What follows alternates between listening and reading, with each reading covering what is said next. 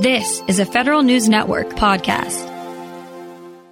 The government's been running under a continuing resolution for 3.5 months now. At the moment, there aren't any clear signs of a spending agreement that would head off a full-year CR. Pentagon leaders say that would be extremely bad news for the military.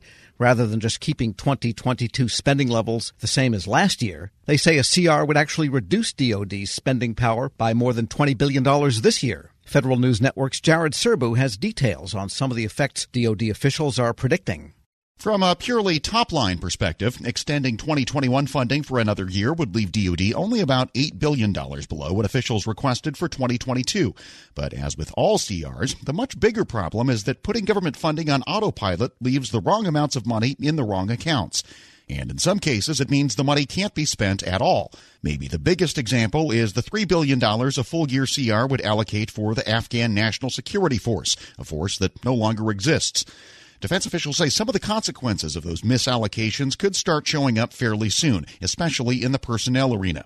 One reason is that a planned 2022 pay raise for military personnel has already taken effect, but under 2021 funding levels, that 2.7% raise isn't paid for. Mike McCord is DoD's Comptroller and Chief Financial Officer. By definition, under a CR, the amount in the personnel accounts is flat, and so the pay raise costs have to be absorbed. The accounts themselves are flexible, but that doesn't mean that we have good choices within that flexibility. We're going to have to look at accessions, and PCS moves for our troops is probably the first and least disruptive things we could do. And then there's other things that might be the next things that we'd have to do that are more distasteful, the bonuses. Within a flat account, we have to do something within the personnel accounts to absorb costs and find some other way to save money, and that's going to have to be impacting our troops in another way. And military leaders say those cuts to recruiting and PCS moves wouldn't be small ones. The Air Force, for example, thinks it would have to reduce its planned accessions by about half for the rest of this year. In the Navy's case, it would mean cutting those accessions by 75% and PCS moves by about 50%, says Admiral Michael Gilday, the Chief of Naval Operations. We've got about 145,000 sailors at sea. Over the past year, a year ago, we had 10,000 of those billets that were gapped.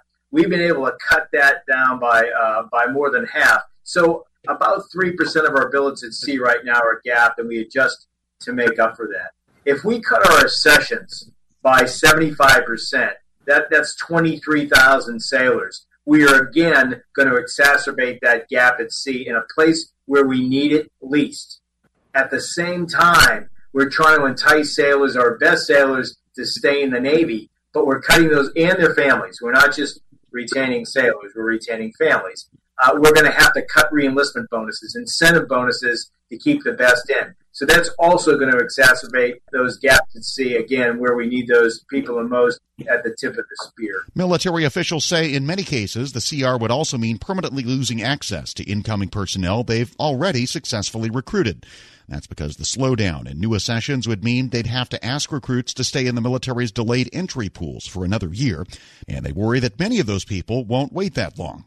And for civilian employees, the CR is also likely to mean at least a partial hiring freeze, says General John Raymond, the Chief of Space Operations. One of the biggest benefits that we realized after establishing the Space Force is our ability to attract incredible talent. This talent is highly technical, it's highly educated, and it's sought after. And they have other options. And if we enter into this delay and have to do reduce accessions and put hiring freezes in place to help pay for the much needed and deserved pay raise, they're going to go to other places. And those are people that we will not be able to get back.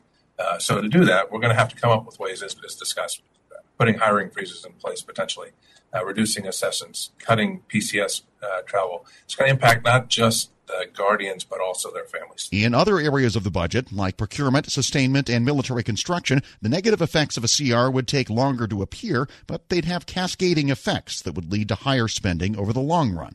Under continuing resolutions, new starts are prohibited. DoD officials say that means only a handful of about 100 previously planned military construction projects would happen this year across the active duty force, and none in the National Guard and Reserve.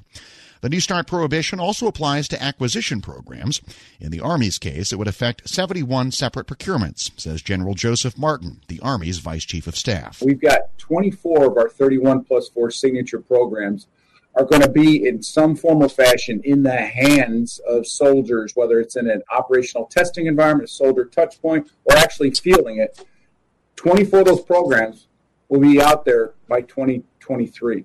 Without the funding that would be associated with the restraints of the CR, 19 of those 24 programs will be impacted. The timing of those programs will be impacted. So that's a huge impact. And once again, as my colleagues have all said so aptly, you can't get back time, but it's also the resources that we could have spent this year, we're going to have to spend next year, which means it's twice the cost. And so it's a huge impact on our modernization and maintaining our ability to compete in the future. Gilday says the loss of O&M dollars, combined with a prohibition on new starts, would set back the Navy's long-needed shipyard modernization program by 1 to 2 years and have a direct and serious effect on its ability to maintain ships. What it creates is a situation where you have maintenance leading operations, which is not where you want to be.